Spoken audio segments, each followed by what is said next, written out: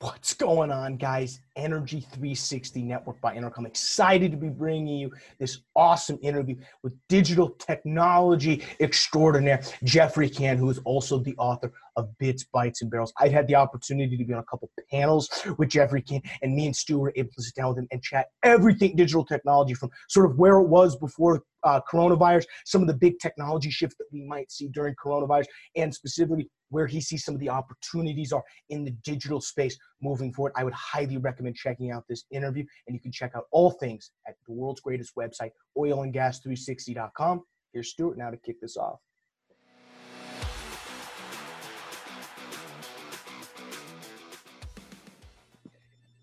Hey guys, how are you all today? We've got Jeffrey Kann. He is an author, trainer, and speaker, and motivational speaker. He has written Bits, Bytes, and Barrels. And Jeffrey, we are just so thrilled to have you here today. So thank you for stopping by. I'm delighted to be here, gentlemen. Yeah, this will be awesome. Looking forward to this one.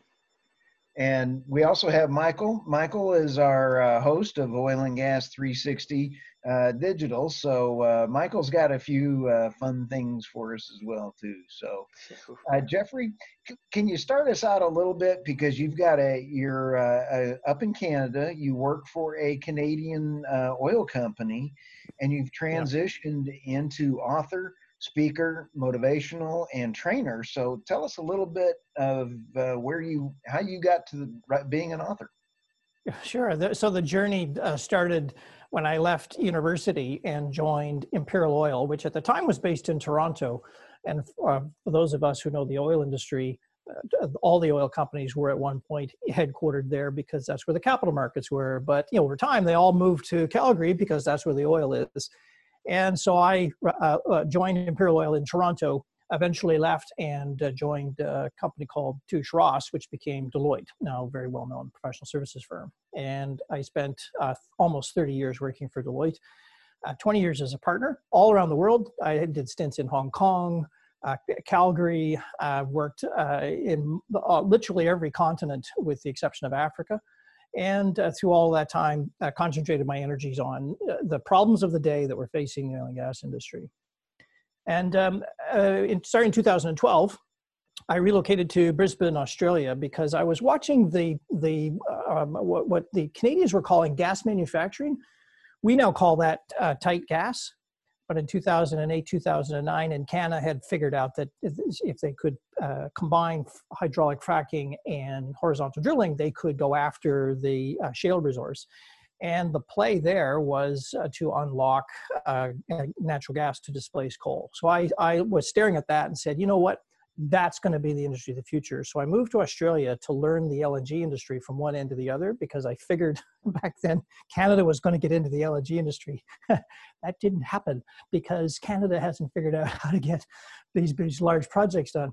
So I ended up leaving, coming from Australia, moving back to Canada and back into Deloitte. And at the time, this thing called digital was starting to become a thing. And while I was in Australia, I noted the Australians were much further ahead than Canada was on adopting the digital technologies. And I then spent a couple more years with Deloitte in Calgary.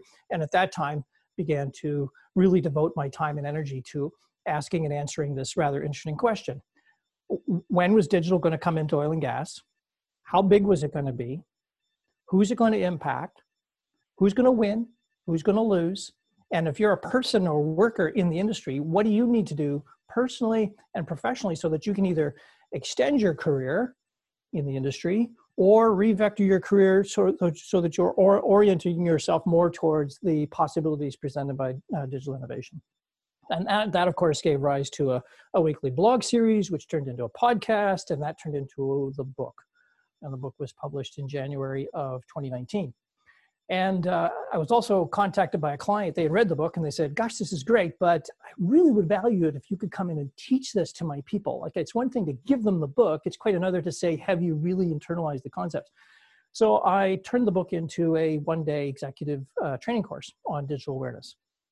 And now the course is an online offering as well as an in-person offering. Of course, you can appreciate There is no in-person offering right now. We're all kind of in lockdown. But the online course is available on Udemy online, and it's had over 1,000 students now. There's probably, I don't know, probably, I think it's a pace about 100 a week are picking up the course to take it. So it's moving along as you would expect during the lockdown. So that's kind of the story of the book and how it came about. And the book itself is based almost entirely on that series of blog articles I had published starting in 2016, all about different dimensions of digital and innovation and how they're going to affect the oil and gas industry. Wow. You know, a lot of authors or teachers don't have the world experience. And being with Deloitte and being a partner in your world travels, I really can see the expertise coming through in your book. And especially your Australian examples that are in there. You've got several just real world examples in your book, Bits, Bytes, and Barrels.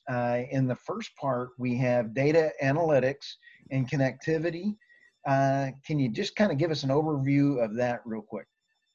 Oh, for sure. So when I was putting the book together, as you do if you're going to build any product, you go and do some market research. And the market research I did was to try and understand, was there already a book in the marketplace that was aimed at the same problem I was aiming at? Because if there was, you'd have to take a slightly different stance to it. What I discovered was there are no other books in the market that look at the oil and gas industry from one end to the other, from upstream, midstream, downstream, retailing, wholesaling, trading, capital projects. This is the only book of its kind that touches on all of those topics. What I did also find out, though, was there isn't a single definition for digital. And you could go to McKinsey and you'd get the McKinsey definition. You go to Deloitte, get the Deloitte definition. You go to IBM, they'll tell you what digital actually is. But what I wanted was a definition that everyone could embrace because it wasn't colored by someone's agenda to sell products or services. The International Energy Agency published a landmark study in November of 2017 where they sketched out a definition for digital. And they said something that is digital has to combine three things. It has to incorporate data, some kind of analytic capability, and connectivity, those three building blocks. And I like to use my smartwatch as an example, or a mobile phone. My mobile phone, your mobile phone has data in it, your address book. It has the ability to do mathematics, the distance between 2 points on a map, because you can see it calculating distance. And finally, connectivity. You can talk to Bluetooth networks, Wi-Fi networks, telephone service, wireless communications. Those three things combined create something which is digital. What's interesting about those three things, data, analytics, and connectivity are all expanding at exponential rates of growth. IBM estimates that between 2016 and 2018, the world recorded as much data on disk or in storage as the world had recorded prior to 2016. To give you a sense as to how much data we're accumulating. Now, I half jokingly say, it's mostly pictures of cats on the internet. That's still data, but the reality is there's a lot of data that we're generating. On analytics, that watch there, which is on my wrist, has the same horsepower as a supercomputer from the 1980s that oil and gas people would have used to do seismic data interpretation. So our employees are walking around with not one, but usually two supercomputers, smartwatch on the wrist and a phone in the pocket. And of course, in connectivity, if you go back to the 1970s, we would have transmitted a terabyte of data per month on international telephone networks. We now transmit a terabyte of data per second all around the world. That's a growth rate of 6 million, roughly. So if you put it into those terms, you can see how this rapid growth, this exponential growth of these basic building blocks, poised to transform anything that can be digitized. Cisco did a great book called The Digital Vortex, and they came up with a great phrase, which I really like. It says, anything that can be digitized will be digitalized. And the reason is because data analytics and connectivity, all based on computer chips, are falling in cost and doubling in capability every 18 months or so. So the consequence is, if you can put digital innovation onto a thing or a service, you will. And that's where the definition came from. And the application in oil and gas is, people, of course, but also equipment, rigs, frac spreads, pumps, all those devices out there will all eventually be connected up into this brave new world of digital. Cool. And Jeffrey, in your book, you also mentioned a couple of things. Business processes are dramatically being changed because of the analytics, putting these into the SCADA devices and really shortening the billing time and those kind of things. So now that we have the analytics and getting the data, how does that affect the business processes? So the processes themselves are benefiting from a variety of different impacts because of digital. So the first impact is a minimum 20% reduction in OPEX or for a given operating business, whatever the OPEX measures might happen to be it labor or feedstock or supply. So a 20% reduction in cost or OPEX. The second impact is a 20% improvement in productivity. So if you have a given asset and it's running 85% today, you will, through digital, get yourself up 20%, which will take you from 80 to what, mid-90s? So it's a big, big, big jump in productivity. And third is a reduction in carbon emissions, which is a kind of a part of, I view that as a kind of cost, because the way to think about it is as a cost to society or as a taxation on carbon emission, carbon consumption. And then for the upstream industry, quite specifically, digital applied to the interpretation of subsurface resources has the potential to expand our reserves understanding by as much as 5%. And that's accruing mostly to the resources which are tight. So that's the shale plays in the Marcellus and the Horn River Basin in Eagle Ford and all of the other tight basins around the world. And the reason for that is because we can now get very, very granular understanding of those subsurface resources and expand the reserve space. You might not think, well, 5%, what is that? Well, it's 500 billion barrels of oil, so worth several trillions of dollars. So it's worth going after. Those are the main key drivers. So cost, productivity, and resource asset valuation. And then all of the others are going to be, the way I articulate it, they're all going to be just variations on those three major shifts. So as you take a look at the business models, energy is a very, very vulnerable thing to data and the IoT and Internet of Things and everything else. What's your opinion on security as all of this comes in? When you got your SCADA, you got your data, then you go to the business processes. How does security fit in? So security historically in the upstream industry, so depending on where you're at in the industries, because there's a slightly different flavor or answer to this. But in the upstream industry, the industry has benefited by the adoption of SCADA technologies dating back principally to the dawn of the 80s and 90s. And those SCADA technologies have been what are called air-gapped. In other words, they're not connected to the internet. And since they're not directly connected to the internet, it's very hard for people to kind of come in and penetrate them the way they do, hack into other networks and services. And that's changing. It's changing because of two things. One is that industry has discovered there is tremendous value if you can connect that SCADA environment up to either get data off of the historian so that you can analyze it, or provide input back into the SCADA environment to create some access value. And that could be around controlling devices. The second major impact with SCADA systems is that the newest generations of SCADA systems are themselves becoming cloud enabled. So they are effectively internet-based businesses in their own right. And of course, we all know when you're air-gapped and people can't get at your system, you've got this nice natural protection. You're obscure and you're off the grid. But in the newer models, that's no longer the case. And so security is now, there's not a board I know of where if you said to the, in terms of the planning that you might be doing, we're planning to bring digital innovation into our business, the board's going to say, have you thought about security? It's probably the only thing that they ask. What about security?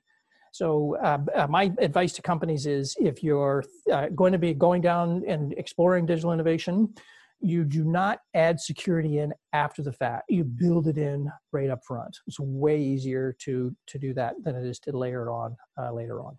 Mm-hmm. So along that note, security is really something that, I think has really come a long way too. I think the reason why you talk about cloud computing a lot in your book, Mm. and, Mm. part of the reason why I think it's, and I think you mentioned this, but why it's going to become more important is because the security has become much more easier to actually securitize your cloud platform versus a couple of years ago, even when you're booking this. So I think that, that's, I think, been a big contributor to why some of this stuff has moved forward. Yeah, there's no question about that. And this might not be as clear or as obvious as it should be, but the world cloud providers are concentrating into a handful of very, very large organizations. And the clouds themselves are kind of slightly connected. So if you're doing something over here with Google, there's a pretty good chance you're also doing something over here with Amazon and something over there with Microsoft Azure. So the clouds themselves are getting connected to each other. What does this mean? Well, this means that the cloud providers themselves are very concerned about the possibility of corruption passing from one cloud to the next. So they're working very hard to secure these environments because of the risks that these things pose. And so as a result, you can imagine, when a virus, if you're not using cloud services and a virus gets into your environment in your oil company, only your team is going to be able to help you solve for that. Yes, you can hire some hired guns at the margin to kind of get you over the line, but you're really dependent on your guys. Whereas if you're up in the cloud, you've got the benefit of Google's engineers, Microsoft engineers, and Amazon's engineers. You got to believe that if a virus hits and gets surfaced in Google, they're right on the phone to say to Amazon, heads up, this is here, this is its DNA, and pay attention to this one because it could be really bad. It's a far safer answer, frankly, to be involved with those guys than it is to be by yourself with your 6 guys trying to protect your environment. So I try to encourage oil companies to think bigger than just, oh, my team is going to be all that I need to secure my business for in this digital world. Interesting point you made about the security stuff, but I want to shift gears here because you bring up so many great points in your book, and one of the things that I found very interesting was how the rollout of digital has taken place both in Europe and the Americas due to sometimes just regulations. And you specifically talked about artificial intelligence when it claims to complying with tax rules. And so I found that interesting that the rollout of digital is different throughout the world just because of regulations. Yeah, very much so. So in Europe, the Europeans have adopted much higher standards for data privacy, for instance, with the GDPR rules. The Europeans have been at the forefront of penalizing the large American tech companies for data usage and the like. And the Europeans have also, at a more macro energy level, have been very clear that they intend to convert the EU into a carbon neutral economy by 2050. And big oil companies are starting to fall into line to support this agenda, including Shell, BP, Repsol, among others. This is a departure from what you'd see in North America. The North Americans have not embraced this the drive to the green economy to the same degree that the Europeans have. And so the Europeans are already starting to question today, how are they going to achieve carbon neutrality?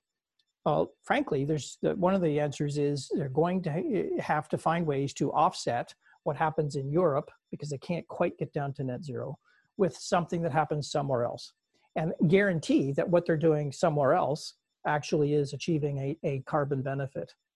Today, that's all done through carbon trading and cap and trade and a few other mechanisms. Mm-hmm. But there's enough evidence to suggest that the ability to create a carbon credit in one location, which is not backed up with evidence that it actually is achieving a carbon benefit, has the effect of corrupting the entire trading mechanism and verification on the side that's claiming those credits. So there's a lot of work to be done there.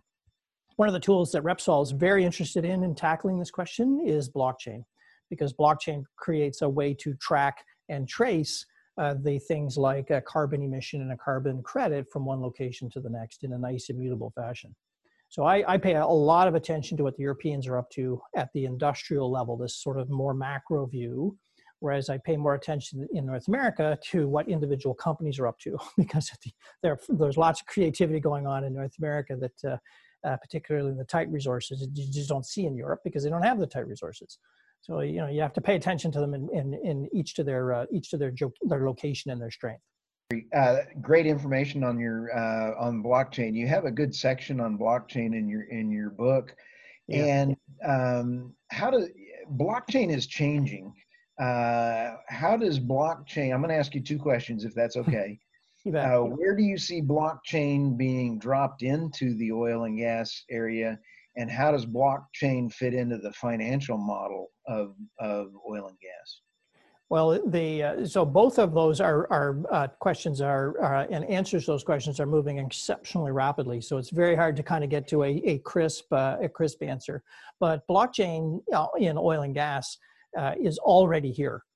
There are a number of oil companies. Shell is one, Repsol is another, who have actually bought or invested in blockchain startups specifically so they could understand how this technology will transform the industry.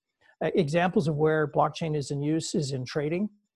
There's a company called VACT, V-A-K-T, in Europe that has built a platform for helping to facilitate the trading of petroleum products. Data Gumbo in the US has just finished a major program, development program to deal with water handling and water tracking. There is applications emerging in areas like rental gear and how do you handle rental gear, royalty calculations with a company called Guild One is doing a royalty calculation on blockchain and addressing data collection associated with proving royalties by putting the data on blockchain. So blockchain's here. It's not like it's not here. It's here. And the potential for it to affect or play a role in the industry is enormous. The oil and gas industry has all the characteristics that make it a perfect candidate to adopt blockchain. The product is fungible, so it's undifferentiated. It is exceptionally high value.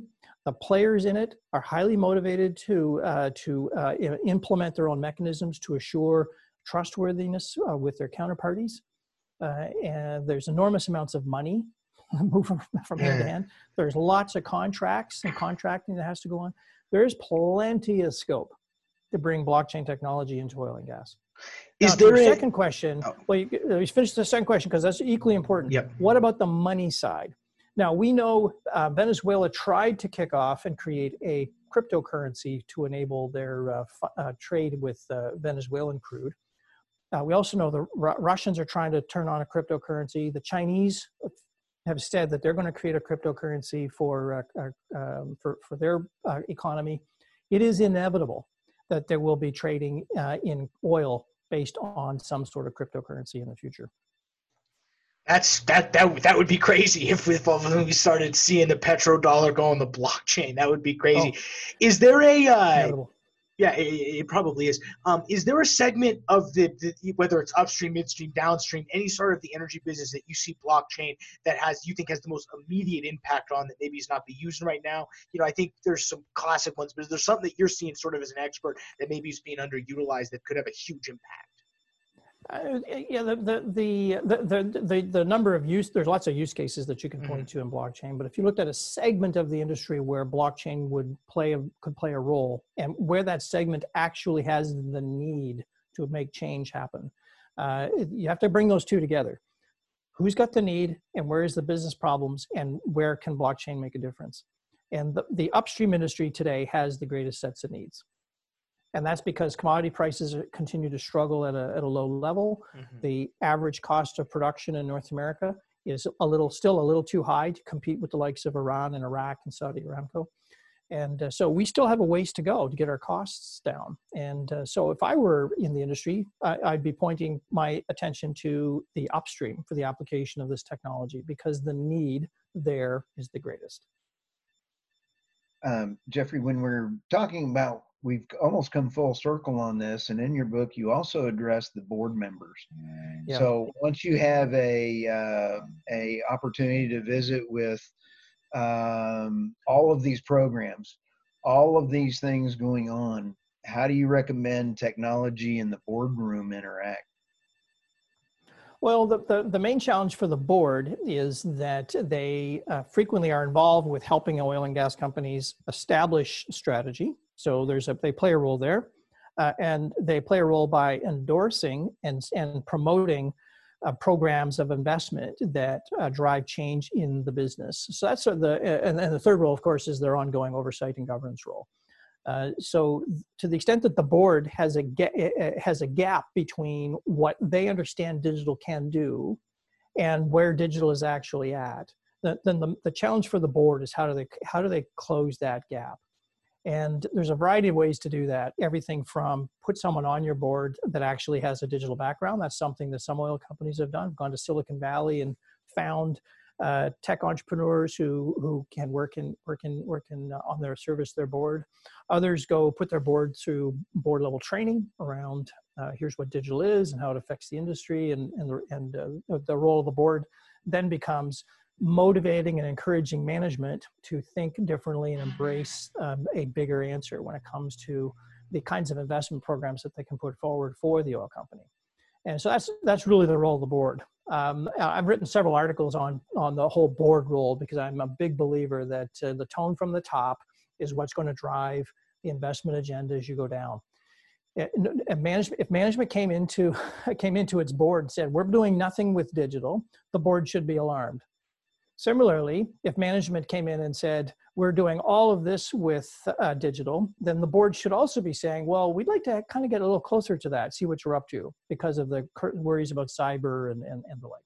There's no way the board can kind of set this aside, in my mind, set this aside and say, well, that's not something we should concern ourselves with. I just don't believe that is the right answer. So I encourage boards to get educated, get smart, go on tours, go travel. Yeah, well, I used to say go travel, not so much now, but go visit some of the industry leaders. Try and see how Amazon behaves and see what kind of insight that gives you around how you might think about organizing and then operating an oil company. I think that's awesome, and I think that's some really good insight to see. And I think you're seeing a lot more of that pop up in the energy industry. Stu mentioned bringing it full circle, and I think, one of the biggest things that you talk about in your book is how the rollout of digital technology should be over the years. And clearly I think you wrote this book, I don't think you envisioned COVID-19 or the coronavirus and all this work from home stuff. So because of this, is there anything in your book that you would change a little bit, or is maybe your outlook for any of the stuff, rollouts of all these different technology moving forward in the wake of this, really just unprecedented event? Unprecedented in many ways. So I've been asked this question before, as you can appreciate, but my answer changes, unfortunately. I can imagine it's just bouncing around every time. Smart. Exactly. But a couple of things that really stand out for me. One is that it is remarkable how many oil companies went from an entirely office-based workforce to an entirely work-from-home-based workforce, and they did that in a week. And they wouldn't have been able to do that if they didn't have the infrastructure in place to let them do that. That's mobility technologies, cloud computing, network access, and so forth. That's been a real eye-opener. The second big eye-opener, though, for me, is that the normal pattern in oil and gas to adopt change is proof of concepts and pilots and tests, and then AFE sport funding, and then get into the budget cycle and blah, blah, blah. This takes time. This takes a lot of time. And what the pandemic has showed us is that oil and gas actually, when it's pushed, can implement change really quickly. And that also says that if there is a plan inside an oil and gas company or service company or anyone in the industry that had an agenda to achieve some outcome, I would be questioning whether or not the plans are fast enough now. We've shown we can move exceptionally quickly. And just to keep pace with digital change, the industry is going to have to move faster at adopting change. And so I would look at any statement of digital strategy or digital intent and just ask a question: have you really gone far enough? Is your vision big enough? Look at how fast you were able to embrace change just to cope with this pandemic. Are you thinking big enough, and are you moving fast enough given all of the other changes in society that are happening? Carbon, demographics, the population shift, the supply and demand shifts in this industry. And I would argue, no, most of those plans now look timid, uninspired, and demotivating, particularly in light of how fast we've had to make change happen. Yeah, I think that's a very important point. And as you wrap it up here, I think we were me and you were both on a panel with David Forsberg, who's a friend of the show. And Yeah. one of the analogies he always mentioned was with energy, with especially digital technologies, is the concept of eating the elephant. You got to start somewhere, and sometimes fear can be the biggest motivator. And I think this, not fear of just what was going to happen, but fear of a lot of stuff, I think is what moved us. So I think it's been crazy to see the change we've been going under over the past couple of months. Yeah, and moving exceptionally quickly. Yeah, fear is a big motivator. When you think about what motivates humans, some of us are motivated to achieve a certain outcome. In other words, motivated by greed or ambition, whereas others are far more motivated not to lose anything, which is a fear-based motivation. And so tech entrepreneurs tend to be a little bit more growth, ambition, and to take over the world. Whereas many in oil and gas are more oriented towards don't break it, keep it running, let's not put anything at risk. And the pandemic has shown us that those that can embrace the change quickly are the ones that are going to be well positioned for the future. I mean, just look at the technology we're using for this, Zoom. Like, Zoom's now a verb. I'm going to Zoom you. Let's Zoom. Like, where did that come from in the space of what, 90 days? And so, yeah, the companies that are at the forefront of this are the ones that are poised for success, in my view. Jeffrey, as we wind up and close, thank you very much for your time. I want to hear what your next. I want to hear what your next steps are. You're training, you're doing all your stuff. How soon are you going to get your next book out? Sorry for putting you on the spot. I sure want to hear what your next steps are going on. Well, of course, during the pandemic, there is a inability to carry on as before, so public speaking and so forth. But I'm developing a couple of keynote addresses, which I'll be using to help the industry address and drive change forward. It's my belief that the incumbents who are in the industry, so individuals working in the industry, the regulators, it is the incumbents in this industry who are actually best positioned to lead us through the energy transition of the future. And the challenge, of course, is we're not getting it right. And so we have to make some changes if we're going to be successful. So that's the thrust of my keynote, which of course ties into my book. My next moves, as far as I haven't actually sort of turned yet on, is there another book and what would it look like? I think we need a bit more time to allow the industry to drive change forward before I think the industry is ready for a look back to say, well, what works and what doesn't work. And so I think a bit more time there. As for me, my time now spent is mostly oriented towards the online world. as you not surprisingly, so my online training course is doing very well, but at 100 students a week, it takes a lot of time to kind of keep that moving. So that's where my time is headed, at least for the next little while. I expect, though, that we will be back in having gatherings of 100 people at a time in the fall, and at that point, I hope to be back on stage presenting and sharing perspectives around digital in the industry. Well, Jeffrey, again, thank you very much. And yes, Michael, thank you. We sure appreciate both of your time. And everybody, make sure you take a look at Bits, Bytes, and Barrels. All of his contact information and training information will be, there we go. There it is. There's the title, yeah. Yep, it's available in 3 formats, of course. There's the paperback, which is print on demand, so there's no inventory of this anywhere in a bookstore. You go online and buy it from Amazon or there's about 100 sites around the world that carry the book. There's also the ebook version and the audiobook version. Audible and iTunes carry the audiobook. And those are great products for, if you're out camping or on a long drive this summer. And then, of course, my online training course is on Udemy. Just look for it by title, Digital Oil and Gas, and I hope you take it. It's a highly rated, and as I say, lots and lots of people around the world now taking the course. Well, again, thank you, and I appreciated your book, by the way. It was very good. Thanks, guys. Hey, we'll talk to you all soon. Thank you. This is awesome. Bye for now.